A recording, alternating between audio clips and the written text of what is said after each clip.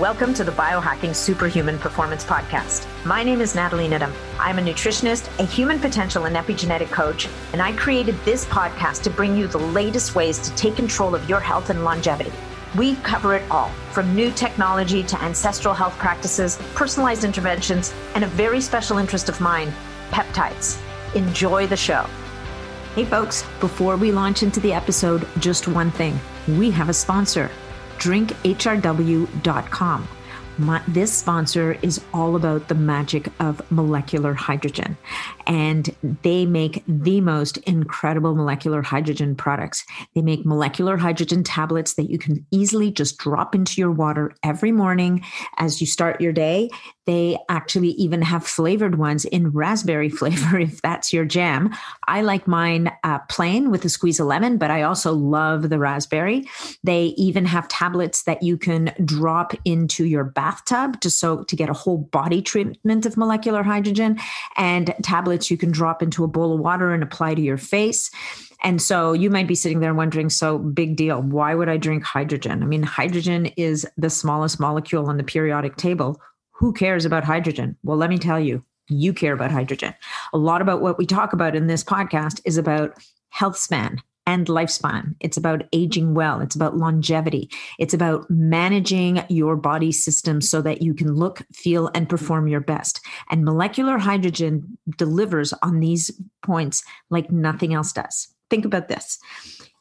Molecular hydrogen actually combats oxidative stress as well as supporting a healthy inflammatory response. Now, we know that inflammation is at the root of virtually every major disease out there.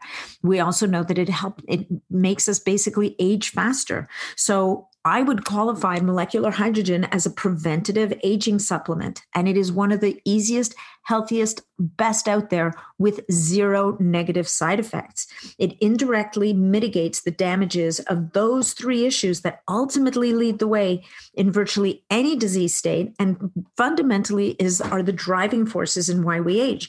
We're talking about imbalances in oxidative stress, in inflammation, and as well as increased insulin resistance. So you don't really have to take my word for it, guys. You can go to the drinkhrw.com website, and I'm going to tell you that it is one of the most incredible repositories of research and articles all about molecular hydrogen. And you know what I love about this company is they don't just run around telling you how great molecular hydrogen is.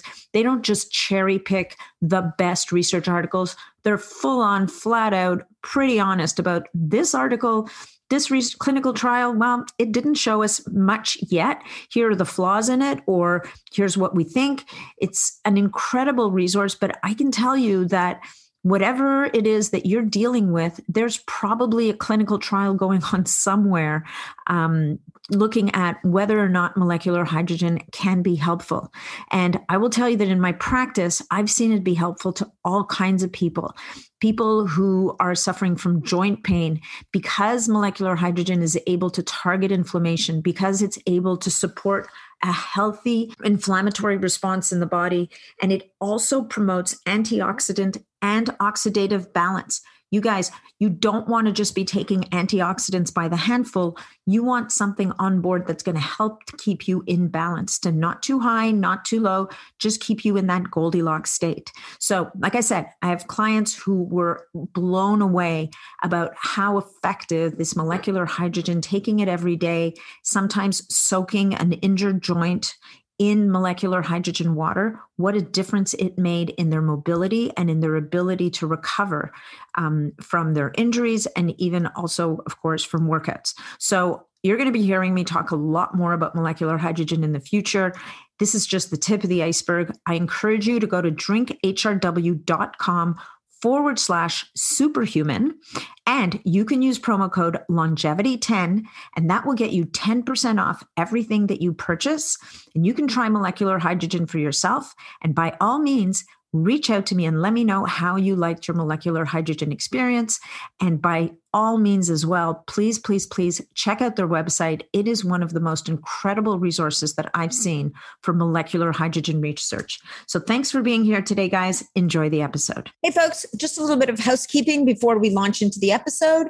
Please remember that all of the information provided in these podcasts is for information purposes only. We are never offering treatments, cures, whatever for any kind of disease or medical condition. Anything you hear about here is going to be intriguing.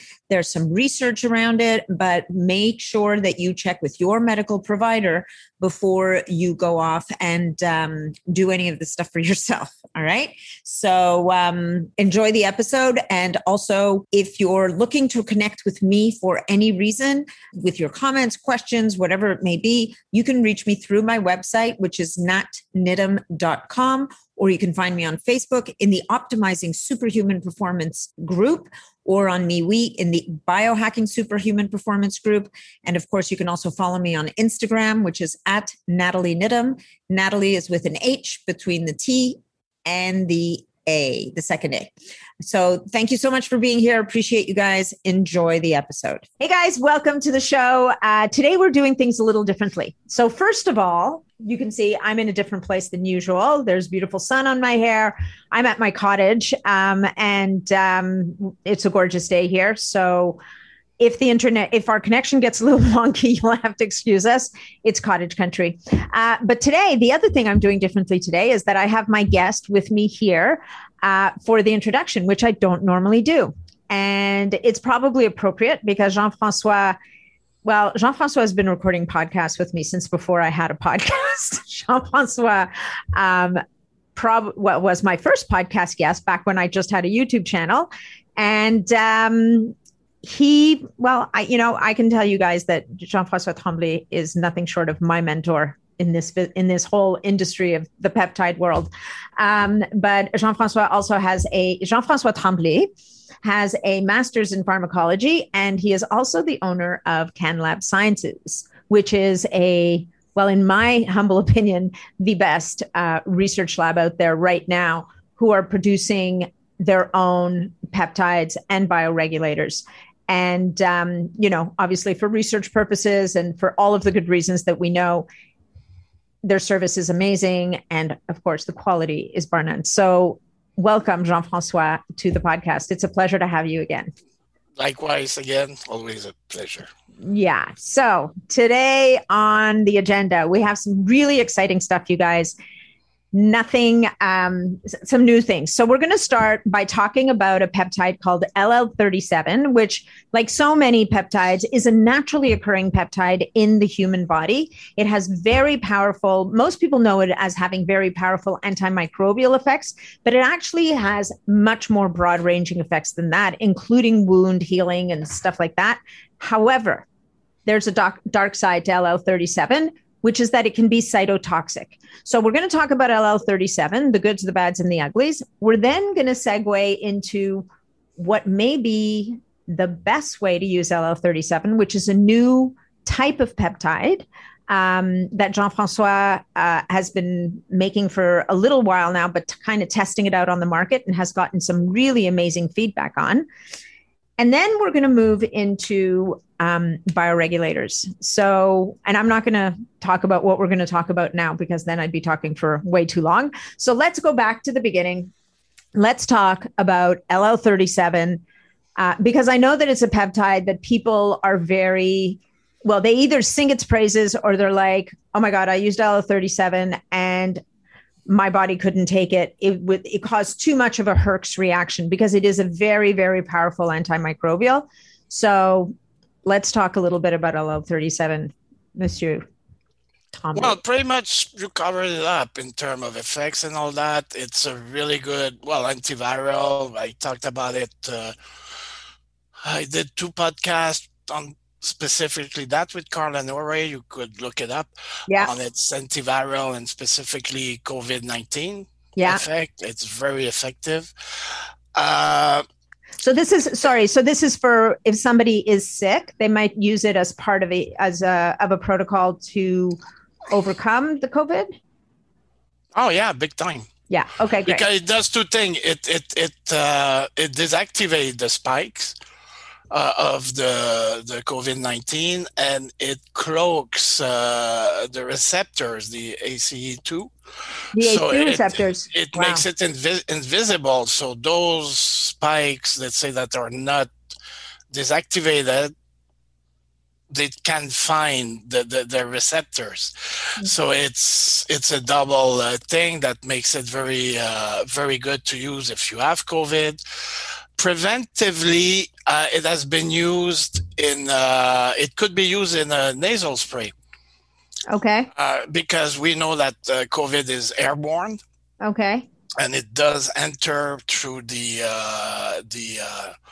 respiratory tract. Yeah. So to use a nasal spray, then you have it present, so you But can then, catch it before it goes deeper.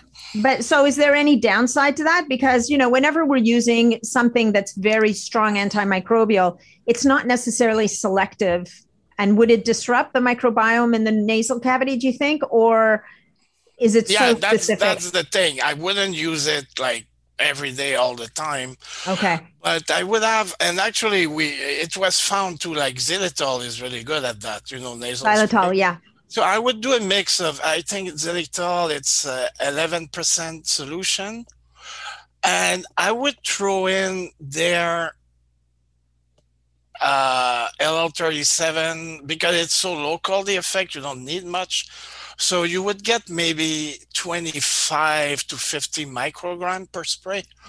And I would use it selectively, where let's say you're about to go where there's going to be a risk of infection. Yeah. Then, you have a spray and you'd be covered with one spray with both compounds for 4 to 6, probably more times. So basically that would, from separately, xylitol is close to 90% prevention. So you could have a spray bottle of xylitol and one of the combination, and you might use the xylitol more often, and that combination maybe once or that'd twice be a a day. better approach, exactly.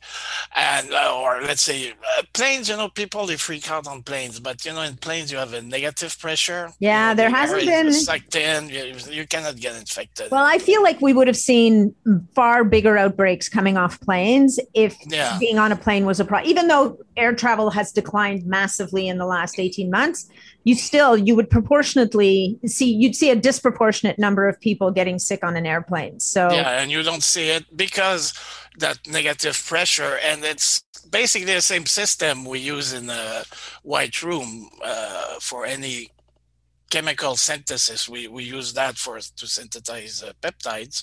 Yes. Where the air is filtered, but there is a mild negative pressure, so it pulls out constantly the air, so it doesn't circulate inside.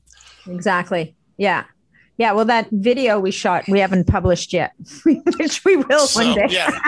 But it is very good peptides, antimicrobial. Even there is 1 or 2 studies where they show its efficacy with HIV. Yeah, I read that. I saw that on the paper. Actually, I mean, it's incredibly versatile, but it's also very, it's very strong because it is cytotoxic, and you see that from people using it. Many times they say, either if they use it for too long, so you have that accumulation of cytotoxicity, or if they decide, well, if that worked well, more will. Yeah, more is better. And then they start to feel really bad. And that's that cytotoxicity kicking in. So let's explain cytotoxicity to people. So basically, it's toxic to cells.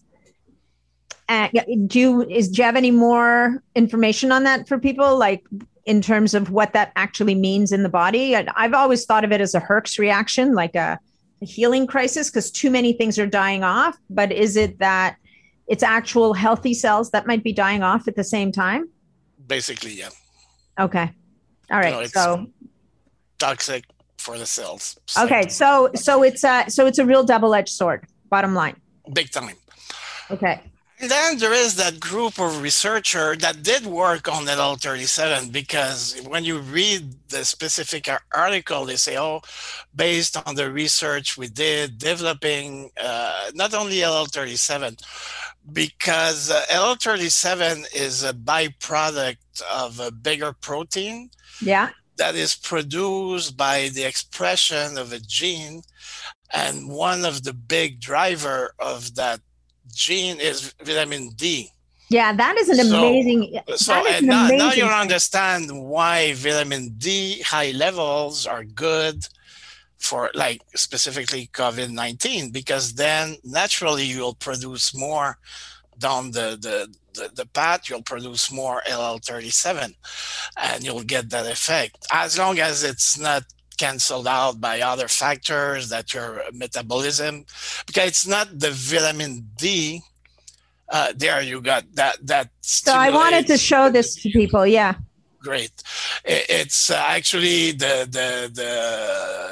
125 OH of the, and many times that conversion doesn't happen or is not efficient.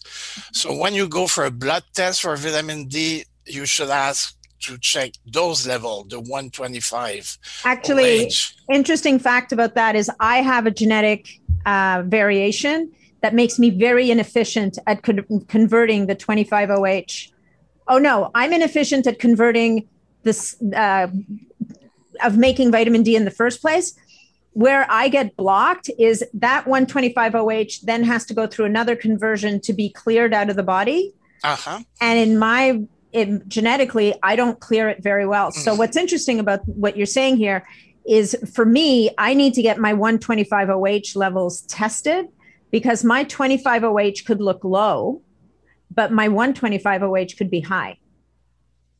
So these are the finer points of vitamin D that people just don't know, right? It's like when they do estrogen levels, they don't look at all the forms. There are forms metabolites, that are very bad, some that are very good. You really look to go. I'm not saying for everybody, but people that may have problems with estrogens, for example, or in that case, vitamin D, I think everybody should do it. Yeah. To a point. Anyway, you see it. So you have it, the cathelicidin gene that is expressed, that makes that protein, the cathelicidin protein, and then it's cleaved to form LL37 and other peptides. But the right. one and you can see one factor to that effect is air pollution. So in that study, they found out that if there was, and they were specifically, when they talk about air pollution here, they were talking about nanoparticles of carbon, the ones you get from this is big city. This is like big city air pollution, right? Basically, yeah. So that and it kind of explain things like why you get more outbreaks in big cities, where air pollution is higher, or in countries like India where you had huge outbreaks. I mean, they burn carbon. To make electricity. And so it literally shuts down your LL37. Like, that's actually a crazy piece of information, right? It is. Yeah, it really is. Okay, so bottom line, LL37 is a downstream metabolite of vitamin D and how it acts on the cathelicidin gene. And so it's naturally occurring in the human body. The truth is that in the body, probably we make very small amounts of this, because we only need small amounts because it's cytotoxic. So bigger amounts is going to be a negative. And also, guys, for those of you who are listening to this and not watching on YouTube, there's a bracket here that highlights that this is really active in the respiratory tract and other mucosal tissues. But that's because the study was specifically done on COVID-19. So they know it's airborne, but we see that happening in the digestive tracts too. But it wasn't relevant for that study. Okay. But the digestive tract has mucosal tissue in it. Yeah. As well. So it's the whole thing. No, you don't get contaminated by COVID-19. No, yeah. Okay. All right. So the good news of LL37, very powerful, very effective. The bad news of LL37 is too much is not so good. So because of this whole cytotoxic effect. So whose idea was it? Do you know? There's now a new hybrid peptide, which actually, it's the first time I've heard of a hybrid peptide. I'm sure there's others. But this one is where some really smart person said, okay, we don't like the cytotoxicity of LL37. Let's see how we could mitigate that. And they did. They created a new hybrid peptide. And look at me. I look like I'm in one of those weird movies. Yeah, it's like that Like I'm series stuck in in Manifest. Yeah. Okay, guys. Everything Sorry. is connected. It's the angle of the sun coming in through the skylight. I'm sure it'll pass. Yeah, Okay. you have that those researchers that very bright. They thought, well, they are doing research, and they did a bunch of research previously on the L37 and variants. You have L31, and them and other found that the most effective was L37.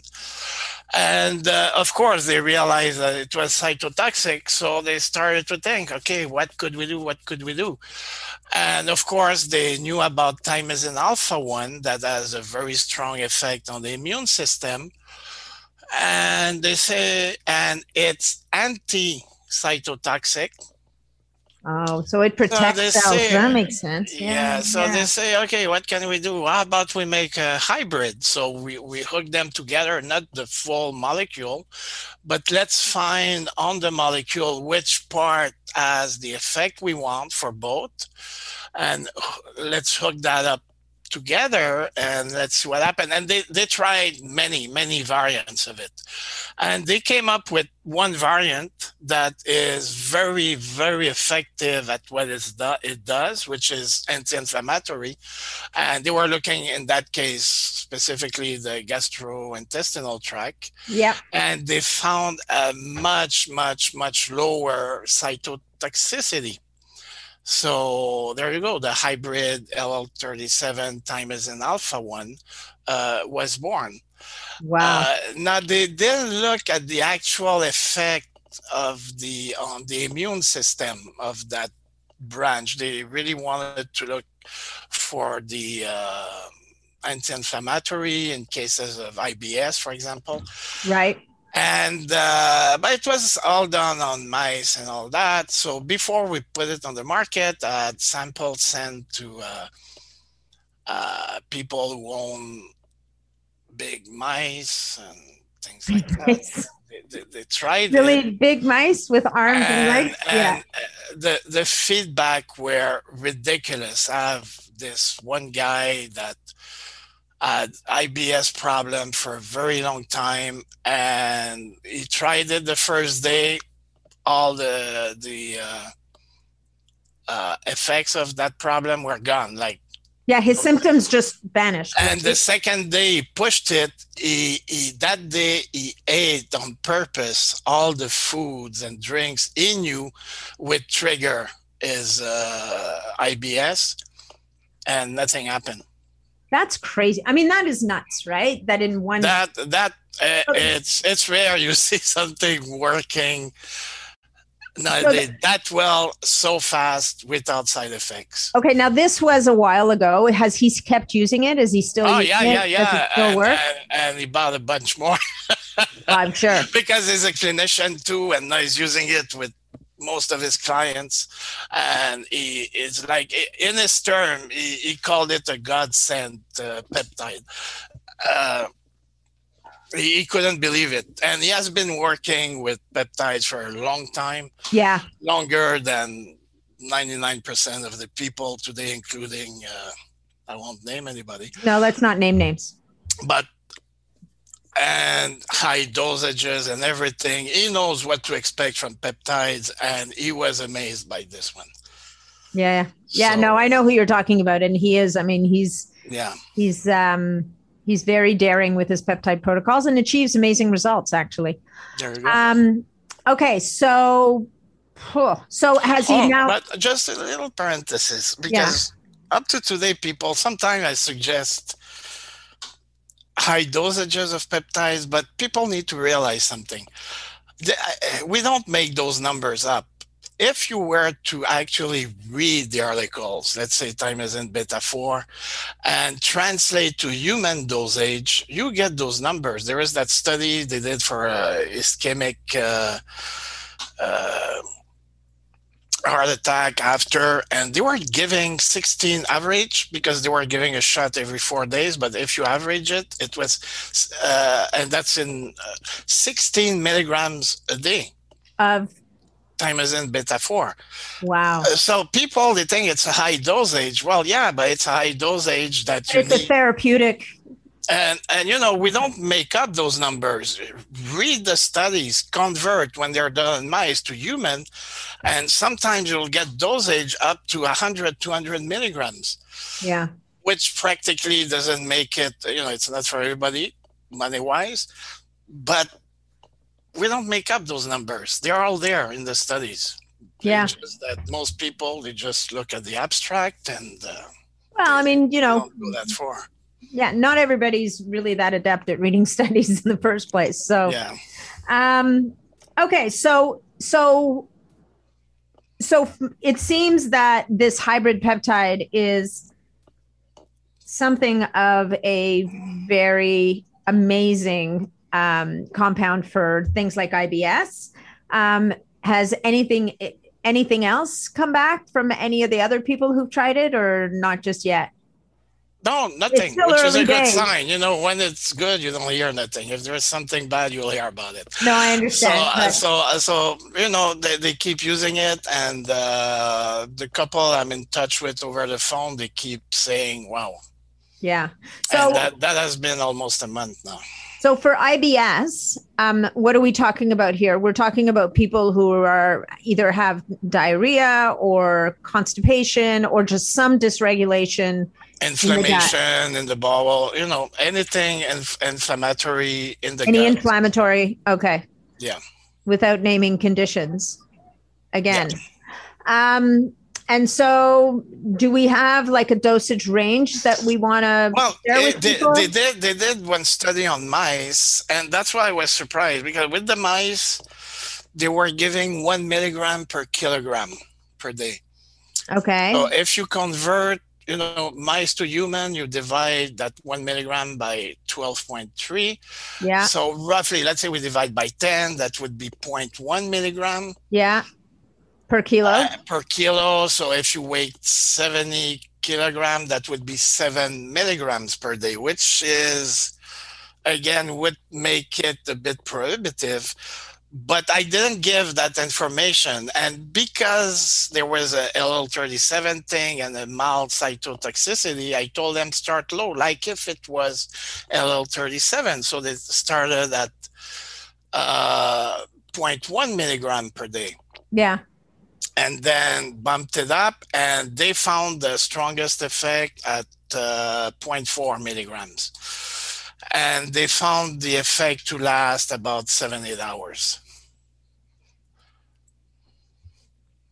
And that man weighs about 100 kilos. So to give you he's a bigger guy.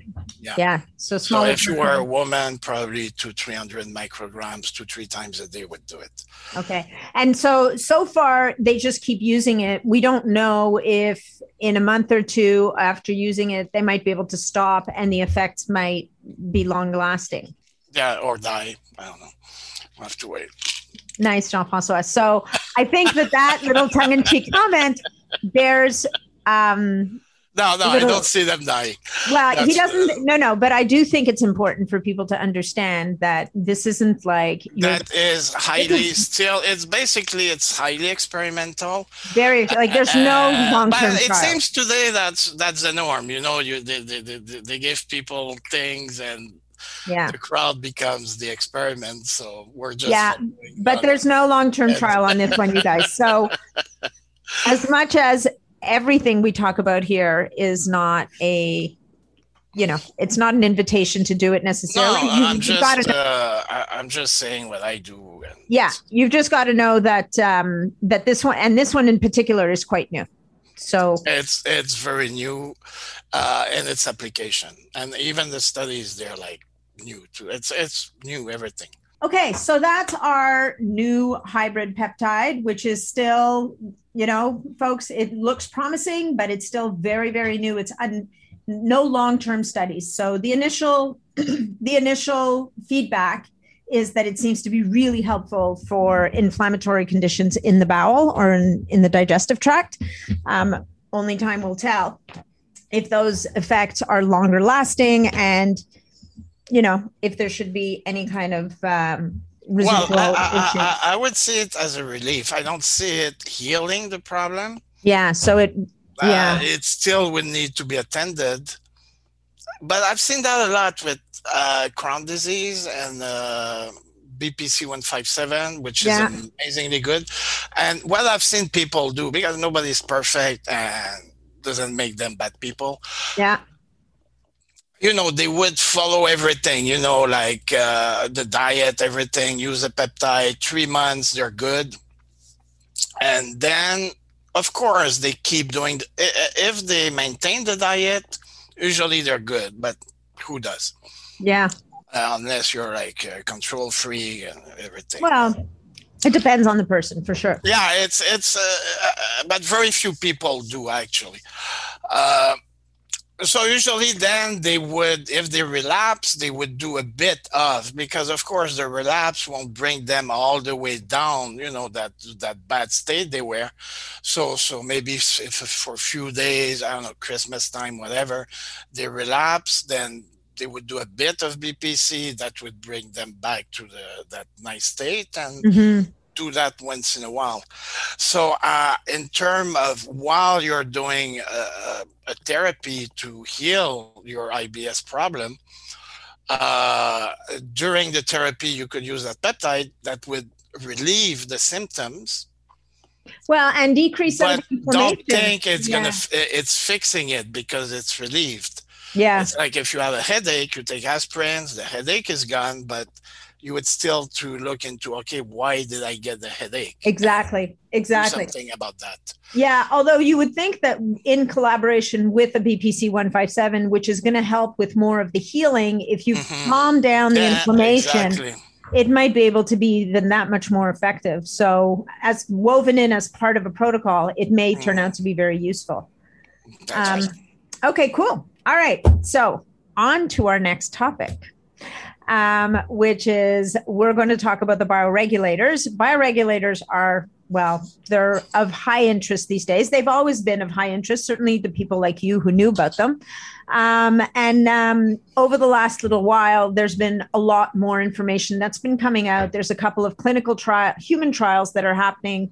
One in North America that I actually just joined. That's looking at the effect of bioregulators on people's biological age versus their chronological age. Exactly. So the speed at which you age. Having said that, you've been on the bioregulator train for a long time. CanLab's been manufacturing the synthetic versions of the bioregulators. So bioregulators originally are derived from organs, glands, or tissues from young calves. Typically, certainly the ones that are in use in Russia, and where they've isolated these 2 to 4 amino acid chains that will bind to the DNA and upregulate the synthesis of a protein. So they, in essence, help to rejuvenate and restore function to the tissue, gland, or organ that they're specific to. But they're not, learning from you, they're not always as specific as we thought. Sometimes they have effects in other tissues as well. We're not going to talk about that right now. So we have the biologic, and then we have the synthetic, which is essentially a recreation of that exact amino acid chain in the exact sequence because they're organized sometimes geometrically, right? So it's not A plus B plus C. There's very specific ways that the bonds have to happen. But then we have the synthetics. And I've heard Dr. Kevinson speak about how, in his mind, the synthetic, and from what we've also seen, the synthetic seems to be faster acting, but maybe not always as long acting as the biologic, which is slower acting and maybe longer acting. And I don't know. And I know that you have your point of view on this, so we're getting to you. Okay, first disclosure. Of course, I'm going to push the synthetic because we make the synthetic. As the one who pushed the oral version extract, turns out that they sell the extract. So, it's normal that we each have that bias. Yeah, but I think we can also agree that they may have different properties. But when you look at the actual source of both, so to say, which is the Kavinson Institute for Longevity in St. St. Petersburg, Petersburg. they use both. Yeah, they And do. what I see is for a practical reason. The synthetic, you need to take them. Well, no, you could even take them orally, but the point is, it would be much more expensive because, listen, for the more they want us to think that they're orally available, I believe they are. But to what degree? Even vitamins at one point, some people, they have Alzheimer symptoms just because they don't absorb some vitamin B's anymore, which we're supposed to absorb. Yeah, So their track is so bad, their digestion processes are so bad that they don't absorb those vitamins. yeah. Of course, that's an extreme. So, Well, I think because the bioregulators, the only way I will push back on this a little bit, because I think the bioregulators are so small that it's not like your body has to break them down. If you're trying to extract them from food, it's a different story, like your ability to break down the food. But the other thing I want to say is that the dosages are much, much higher. Like it's 20 milligrams or 200 milligrams, whereas with a synthetic bioregulator, you need to, and we're going to get to that, you need yes, a fraction of that, right? So to your point, they have to put a lot more into those capsules to get an effect. a percentage absorbed. Yeah. And you have that clinical thing too. Some of Cavinson's studies were done with oral, Yeah. but there was like 14,000 people in one study, over 3,000. If they start to inject the peptide, you're going to lose a big. If they take oral, you're pretty sure. And plus, it was Russia, as that guy doing those studies now mentioned. It was communist Russia. If they would tell them they were in Siberia. they did it. Oh yeah, yeah.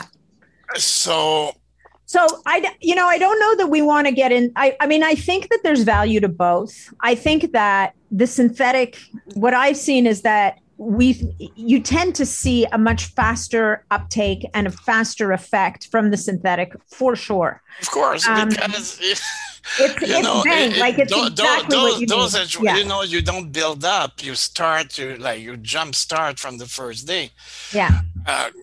Because if you want, we'll come to that.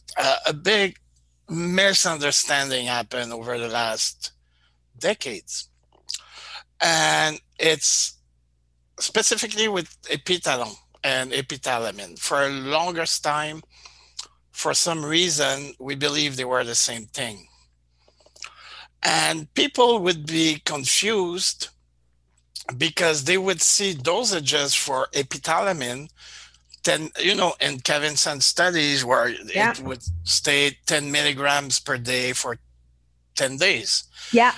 And thinking it was for epitalon, they applied it. But other part of the confusion is that 15, 20 years ago, there was no online translation. It was translated, and so people thought when they would see the actual epitalon dosages, because there are studies done on the synthetic one, and the dosage were in micrograms.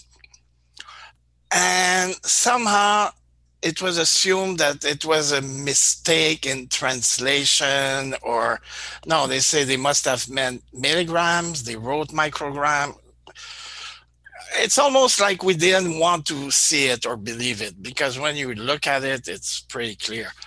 So basically, the thing is, that protocol of 10 milligrams for 10 days, that's not for epitalon, that's for epitalamine. And you see the same thing happening with, the Thymalin, which is the thymus extract, and the Thymogen, which is the active peptide. Dosages, it's 100 folds less. So they see the same effect with Thymogen at zero point 0.1 milligram per day Yeah, as with 10 milligrams of Thymelin. per day. And with Epitalon, it's actually bigger. It's 100 to 500 times. So there is one study, it is stated in the study, what they found is that the Epitalon, the synthetic one, was more 100 to 500 times more potent than epitalamin. So what does that mean is you don't need to take, I mean, if you have a business selling Epitalon, it's very counterproductive, but it's a fact. You don't need to take 5 or 10 milligrams a day. That's way too much. Actually, probably with 0.1 milligrams, you'd get away. So 100 to 500 micrograms a day would be plenty, is what you're saying. Would be plenty. Yeah. And knowing that, even myself, I'm still going to take 1 milligram a day, just to be on the safe side. Yeah. You cannot take too much of it. Well, clearly, because... But that's way too much. And when you look at the price, and that's good for people because now it makes it much more accessible.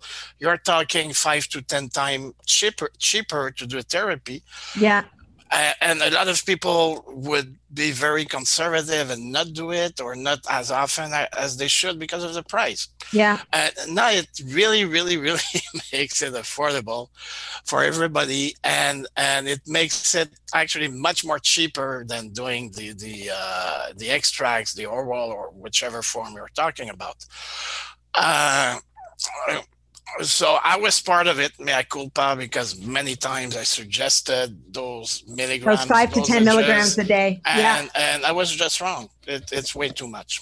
Okay. So, I mean, we've talked about this beforehand, and I think, thank you for coming out and saying that to people. I mean, because, from a... Lord knows if you were publicly traded on the stock exchange right now, your shares would be plummeting. I am for Tesla. I got some shares. Oh, you got some shares, Tesla. Yeah, but not your other company. The other company.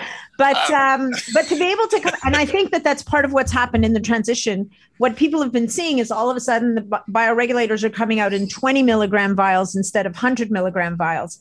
And as you've come to this realization, you've been transitioning the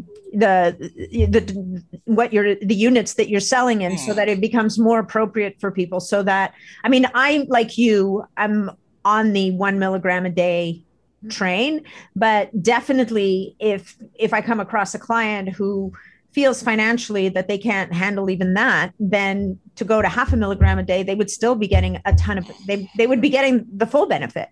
So, and I need to give credit where it's due. There is that one guy, is in this group, who posted on Reddit something about that. And, I made the link. I found out who it was. And, there are people who realized that before. Yeah. I've mentioned it, but it didn't come true. As I said, it's like people didn't want to believe that. Again, what I've said before, when you repeat a lie that often, then it becomes the truth. Absolutely. So, so there are people, I'm not saying I'm the first one who've seen it. No, there are a lot of people, and a few even in this group, that not in the group, but in other groups or other platform, who mentioned it, and they were right. All right. Well, let this be a sea change. From now on, your daily, a person's daily dosage on bioregulators would be perfectly fine at 100 micrograms a day. And, the interesting thing about the bioregulators is there just doesn't seem to be a toxic dose. So it's never been found. So if you want to spend the money and see what happens at 10 times the dose, do 1 milligram a day, you can do that too.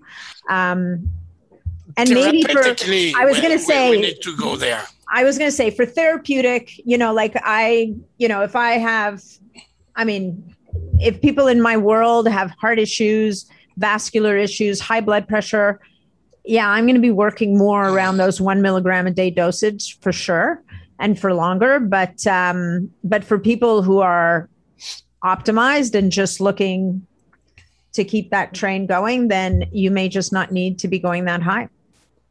Exactly. Which is good news for everybody. Now everybody can go on Epitalon and all that, and yeah, I mean, at some level, money shouldn't be a concern anymore in that case. Exactly, it's no longer an issue. They become very, very affordable peptides. Frankly, more affordable than the other peptides. Than most, actually, yeah. And the BPCs and the thymosin beta 4s.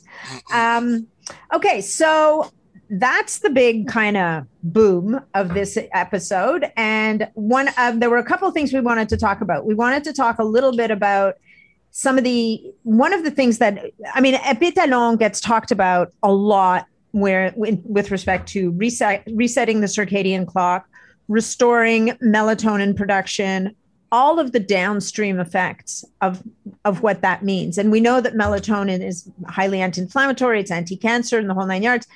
But it seems that Epitalon itself is also very anti-cancer. And do you think, or certainly there's a lot of studies that have drawn lines between anti-tumor effects. I know that in some of Dr. Cavinson's studies, he talked about a dramatic decrease, especially in the elderly populations. When he repeated that study I think it was 75 to 85-year-olds or 65 to 85-year-olds. And that it was insane, right? He called, there was the elderly people, but does that mean that Epitalon has independent anti-cancer? Or is it do you think it's just a downstream effect of upregulating of restoring melatonin? No, not only that. Resetting all those circadian clocks in the body. I think it's going to work at resetting if you're in the proper setting of resetting. Meaning, let's say your circadian rhythm is out of whack because you go to bed at 3, 4 in the morning every night and you wake up, you have very, very bad sleep hygiene. Yeah. And then you say, okay, I'm going to fix that. I'm going to take Epitalon. Well, it's not going to work. I think first you need to reset your, readjust your sleep time and number of hours you sleep. Oh, so you're saying address the sleep hygiene and take Epitalon. Yes. Exactly. For sure. So otherwise... Well, it's not going to do it otherwise if you insist on being up till. So I think that's very important for people to understand. It's not going to fix it's not a free pass to partying every night. So that understood. Yeah, of course it does that. But for the cancer thing, no, I think there are direct effect. Epitalon is the one that was the most studied. And that's why, too, again, it's taking forever, but I'm writing that white paper on bioregulators where some study shows that some bioregulators have effects in other tissues that they're native tissues. I just took, Epitalon, it was shown for cancer. It has positive effect on the pancreas, on the heart itself. And you look at the study, it's not through an indirect effect. It's a direct effect in those tissue cells. Violin, same thing in the heart tissues. And I suspect that if there were more studies of those tissues and each peptides, probably we would find a lot more of those cross interactions. Well, I actually came across one because I was looking into Cardilax, the one for cartilage. Yeah. Well, Cardilax has huge implications, positive implications, not just for cartilage, but for skin, because it upregulates elastin as well as collagen, but also for the heart, because the heart is highly dependent on that flexibility, on the elastin and the collagen. So I was I'm kind of blown away, right? Because you start to think, and I mean, it makes sense because the heart is not as an organ completely different than everything else in your body. It's going to share properties with other systems and tissues in the body. So it makes sense that it would be positively or even negatively affected. If you have a collagen problem, it might affect your heart. It might affect other tissues and organs and how they're held together. So anyway, just to that point, like looking at the play, I guess what I'm trying to say is we talk about BPC 157 being very pleiotropic. We didn't used to talk about bioregulators in the same way. But from what you're saying and from some of these papers, it sounds like they actually are pleiotropic. Yeah, not individually, but if you use them all, I think you will cover, you would think, okay, I'm covering those 18 systems or organs, but I think you cover pretty much everything. What I believe, for example, and that's why, again, I mentioned it before, I'm really coming back to bioregulators as anti-aging versus other compounds like MUTC, humanin, and all that, because I strongly believe that if you upregulate all the systems and organs that produce those peptides, then they will be upregulated too as an effect. It just, we don't know for sure because no studies were done on that specifically. Yeah. But it would make sense to think that. Well, and I see the MOD-SC as more like an intervention. Exactly. You know what I mean? Like if you're so down, if your system is so low that you kind of need that push, but it's temporary. What you're saying, which makes total sense, if you can upgrade the system so that you no longer need that outside intervention, that's where you've really hit the money. And big time. And that's why, at least preventively, like, which would be really what we call anti-aging or healthy aging. Yeah. I think the core of the protocol should be around bioregulators. Yeah. Plus a couple of other ones that, well, GHK, I think we're going to talk a bit about it. Yeah, we are going to talk about it. I secretly believe it should be a bioregulator. I just think it hasn't gotten the classification yet. Thymosin beta-4, there is that article written by a group of researchers that has done research on thymosin beta-4, mainly with the heart. But what they found is that thymosin beta-4 kind of make the cell of the heart remember its native state, when it was in the womb. Yeah. And that's amazing. And they theorize that it's probably not the only one. There is a bunch of other ones. I guess they didn't look into bioregulators and a few of those other ones. So thymosin beta-4 is an amazing peptide to repair, and it's inflammatory and all that. But it does even more than that. It has that effect that it can be classified to me as an anti-aging compound. Of course, smaller dosages all the time, not all the time, but basically at this point, the anti-aging protocols I prefer are around bioregulators with thymosin beta-4 once in a while, and GHK as I include it as a bioregulator. Yeah. And tyrotropin. TRH? It's three amino acid. We have to do an episode just on TRH one day.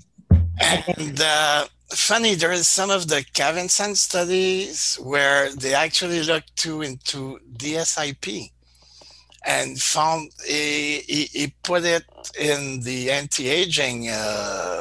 Really? Yeah, for other effects than only on the delta sleep. So, there are a few other peptides that fall in those categories. But I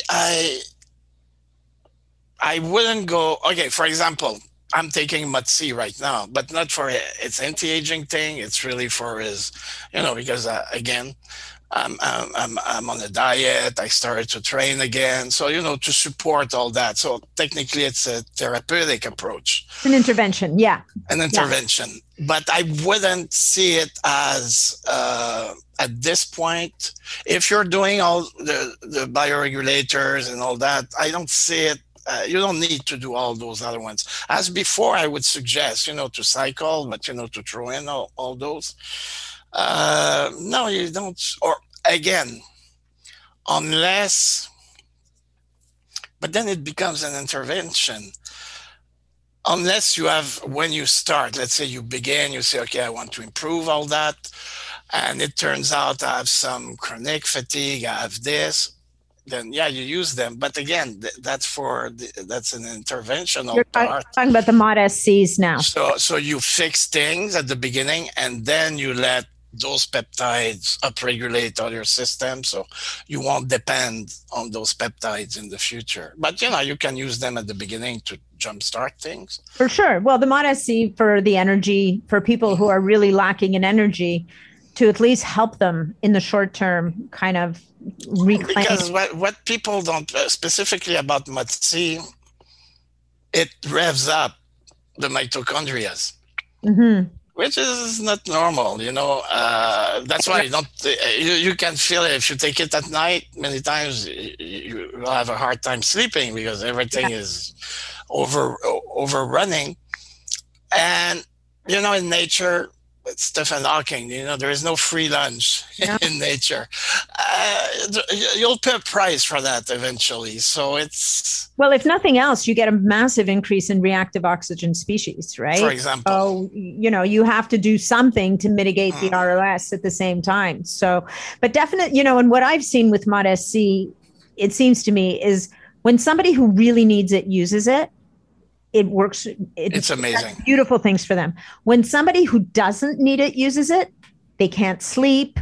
They're wired. Like you see it in them. Like it does not, it makes them feel like crap. So that one's a very interesting peptide for that reason, actually. And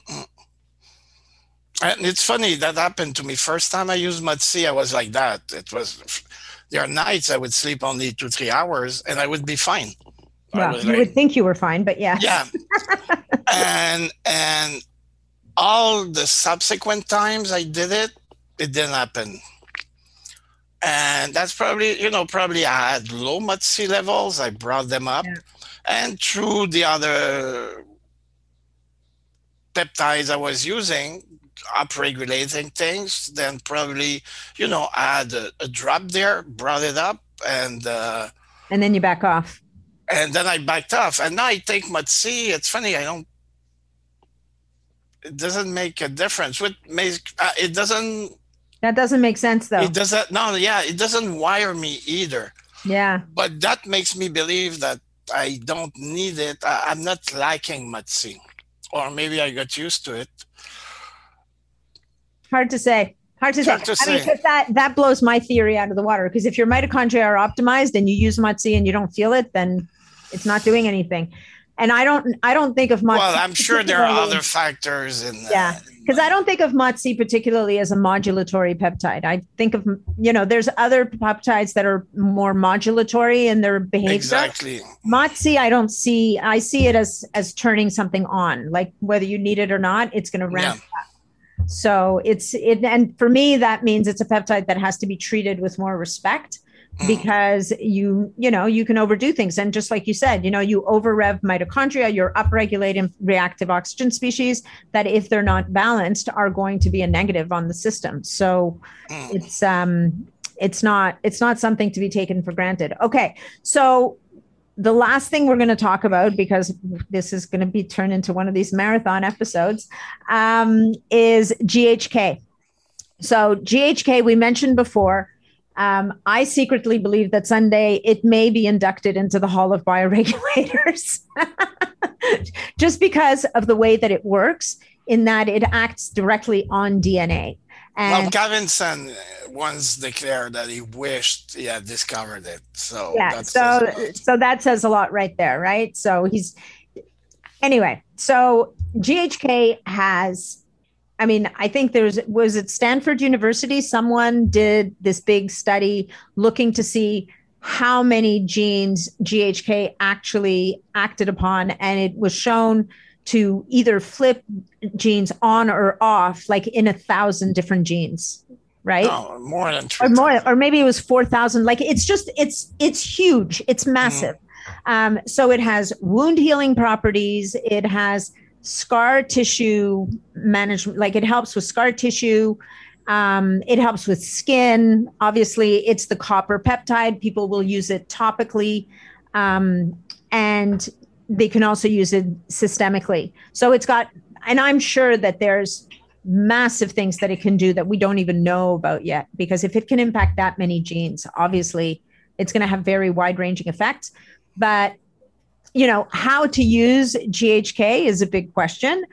I've come to the conclusion that probably for me, 1 milligram a day on an ongoing basis might be a really good thing to do for periods of time. You've developed a new theory based on those studies that many of us don't always spend enough time with.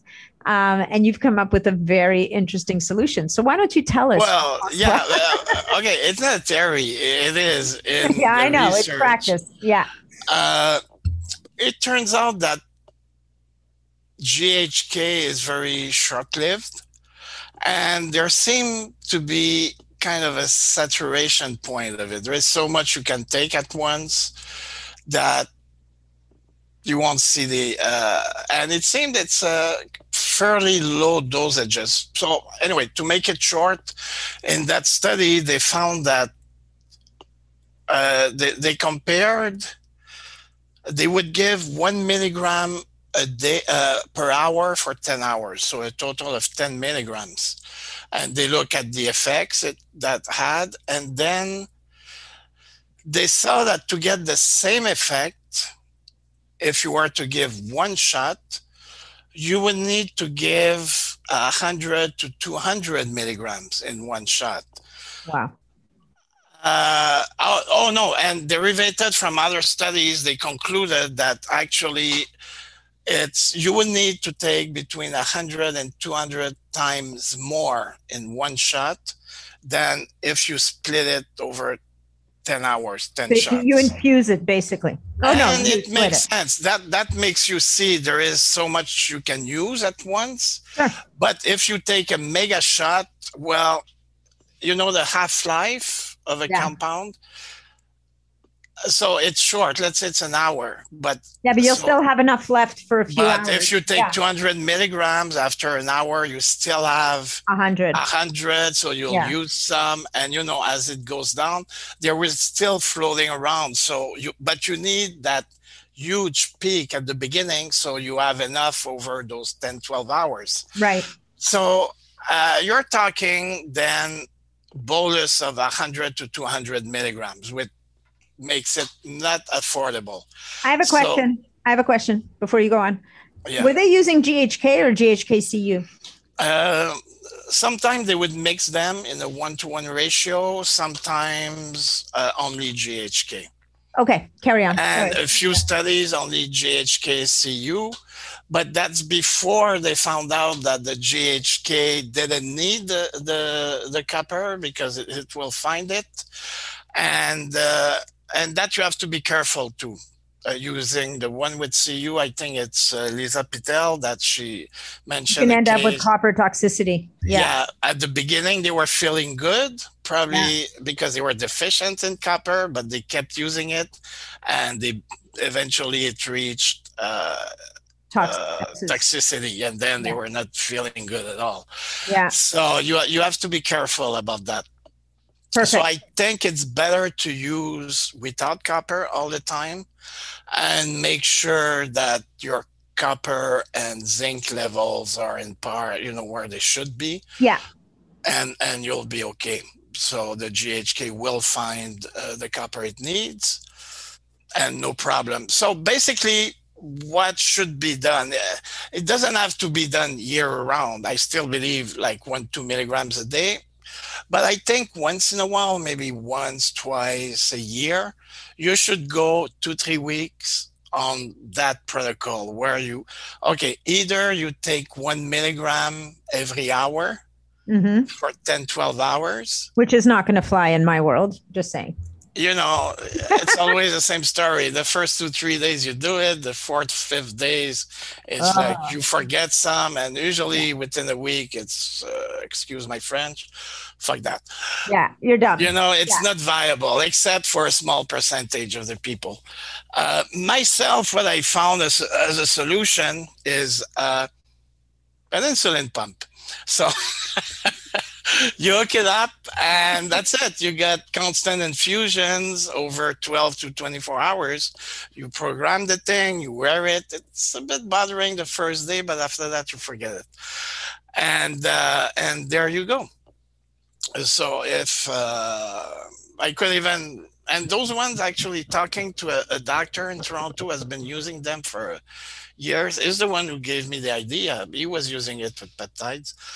Uh, he tried them all and he said the best is this model and you get it from China. Well, Uh, we can always post the reference in the show notes if people are yeah, interested. of course. And the thing is, they cost about $1,000 US. Plus, you need to buy, the supply, the little tube and everything. Yeah. And again, but if you think about it,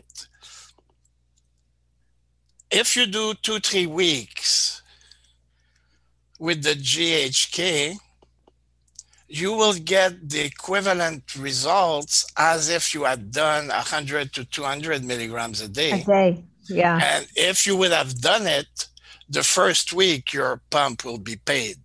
Yeah. Yeah. So, For the price of the because the peptide. pump, you buy it once and it's good. Plus, it can be used for other peptides too that has been shown if you like thymosin alpha 1 and BPC 157 UBC are 157. are Yeah. more effective if you spread out. Instead, if you need to increase the dosage, it's better to increase the frequency than the actual dose in every shot. Mhm. So for some cases, it would be a better idea to infuse it with a pump like that. Same thing with thymosin alpha 1. You would get much more results. Again, it's not for everybody, but it's a biohacking group. This is Yeah. biohacking. This is biohacking 2.0 for sure. And I mean, I think that the things that people would have to watch out for here is you'd have to be pretty judicious with your hygiene, Well, because the normal precautions, yeah, you have to take disinfect precautions. everything, and Just because you've got something in your skin, you've got you've got something into your skin for many hours a day, so you do have to be judicious about your hygiene. So, and it's not, as Jean-François said, this is definitely biohacking 2.0. The ten injections a day might be more somebody's speed. yeah, Or if you want that and budget wise, no problem. The best approach would be to do that 1 milligram every hour for 10 hours will be the equivalent of doing 100, 200 milligrams in one shot. yeah. So therapeutically, that would be a way. And what are the Uh, benefits? What are the benefits that they talked about in that study? Just if people were thinking, okay, I'm going to do this, but why am I doing this? What's going to happen? okay, all the benefits you see, tissue repairs and all that. That's why you see amazing results in the abstract. And people, they say, yeah, GHK is great for tissue repair. And then they try it and it's like, no, not that good. Yeah, because you need to infuse it, not When you're talking tissue repair, you're talking also skin, tissue like for repair, anti-aging. skin, everything. When you apply it on the skin, it's a slow absorption. So you kind of have that Yeah. infusion happening, but you get the effect mostly on the skin. But it's an amazing peptides of all the peptides in terms of repair. One effect you didn't mention is it repairs damaged DNA. Oh yeah. And there are I forgot about that. I don't remember which cancer, but it's known that the cause of that cancer is up to 80% damaged DNA. Skin cancer and is due to damaged DNA. So it's amazing. GHK is probably on top of all the other ones. It's the only peptide I always said, take as much as you can for as long as you can, what you can afford. It's the only one I would say never stop. Take as much as you can. It's to me, it's the almost the it's on in my top three. Yeah. Yeah. It's an amazing one. But if you want to get the most bang for your buck, you need to go on the infusion, and I would do that maybe 3-4 times a year for 2 weeks. Yeah. Where you do that 10-10, and then maintenance, you do 1-2 milligrams a day. But I think if you want that profound effect and much more as you get older, you need to go, or if it's therapeutic, you need to go through infusions. So what do you, in your 20-hour day, how much GHK are you infusing? 10 milligrams? 10 milligrams. And I do it over 20 hours. I take 4-hour breaks a day. So it's 0.5 milligrams. Yeah, an hour. And there you go. Yeah, no, that's, no, that would be, Oh, yeah. 10 milligrams over 20 hours. My number's reversed. Okay. You know, most of the emails I get are about that. What's Simple that? Maths. The math. Oh my God, the math. It's crazy, I know. I spend a lot of time doing math with people. It took me, but I will say that at the beginning, it took me a while to get my head around it. The biggest concept that people struggle with, and I think once they get their heads around this, things get easier. Once you understand there's 1,000 micrograms in a milligram, and then you understand basic ratios. And don't feel bad. They have doctors. Oh, everybody gets confused by it. It's like, come on, how did you get into math school? You have like some math basic somewhere, and they just don't grab it. They just can't get it. Yeah. But they do. Everybody eventually gets it. And once they get it, it's like, oh, okay. And then they're off to the right. But everybody comes to it in their own time. Okay. So I think we've covered all the things. Did we leave anything out? No, I mean. No, it's pretty much it. And I'm sure there's going to be a lot of questions popping up on the group. So we'll answer them there. We will answer them in the group, or we will answer them in another podcast if there's enough to go to another podcast. So Jean-François, as always, thank you so much. You're welcome. Thank you for your generosity here. Thank you for your generosity in the groups. And for those of you who don't know, the group we're talking about is the it's the Optimizing Superhuman Performance group on Facebook. There's a Biohacking Superhuman Performance group on MeWe, although Jean-François and I are not nearly as active there as we are on Facebook at this point. CanLab Sciences is canladsciences.com. If you decide to, for whatever reason, buy anything from CanLab, you can get 15% off with promo code OSP.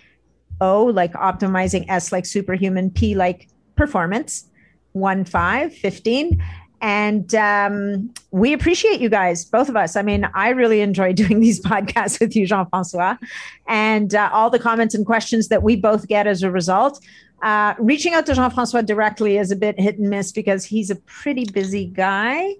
He does his best. Usually through the group, on the Facebook group, most people will be able to get an answer eventually. Yeah, and many times from you. You know, you're pretty good too with that. I had a good teacher. So guys, thank you so much for being here. Thank you for tuning in. This will be on YouTube as well. We used some images a couple of times, so the YouTube might actually be helpful in this one, especially at the beginning of the conversation when we were talking about LL37 and that vitamin D pathway. And I think that's all. I think I will bid you farewell and thank you again for your time. Thank you. Thanks so much for joining me on this episode of the Biohacking Superhuman Performance Podcast. If you enjoyed the show, please remember to leave us a 5-star review on iTunes because that's what helps us to be heard and to be seen. If you'd like to connect with me directly, or if you'd like to leave any comments, or if you have any questions about this episode, please reach out to me directly through my website, natmidham.com. And of course, if you're not already a member of the Biohacking Superhuman Performance community on Facebook, that's where you'll find me every day. It's a short application. Just answer a couple of questions and you're in and interfacing with other amazing biohackers. Thanks again, and we'll look forward to seeing you on the next episode.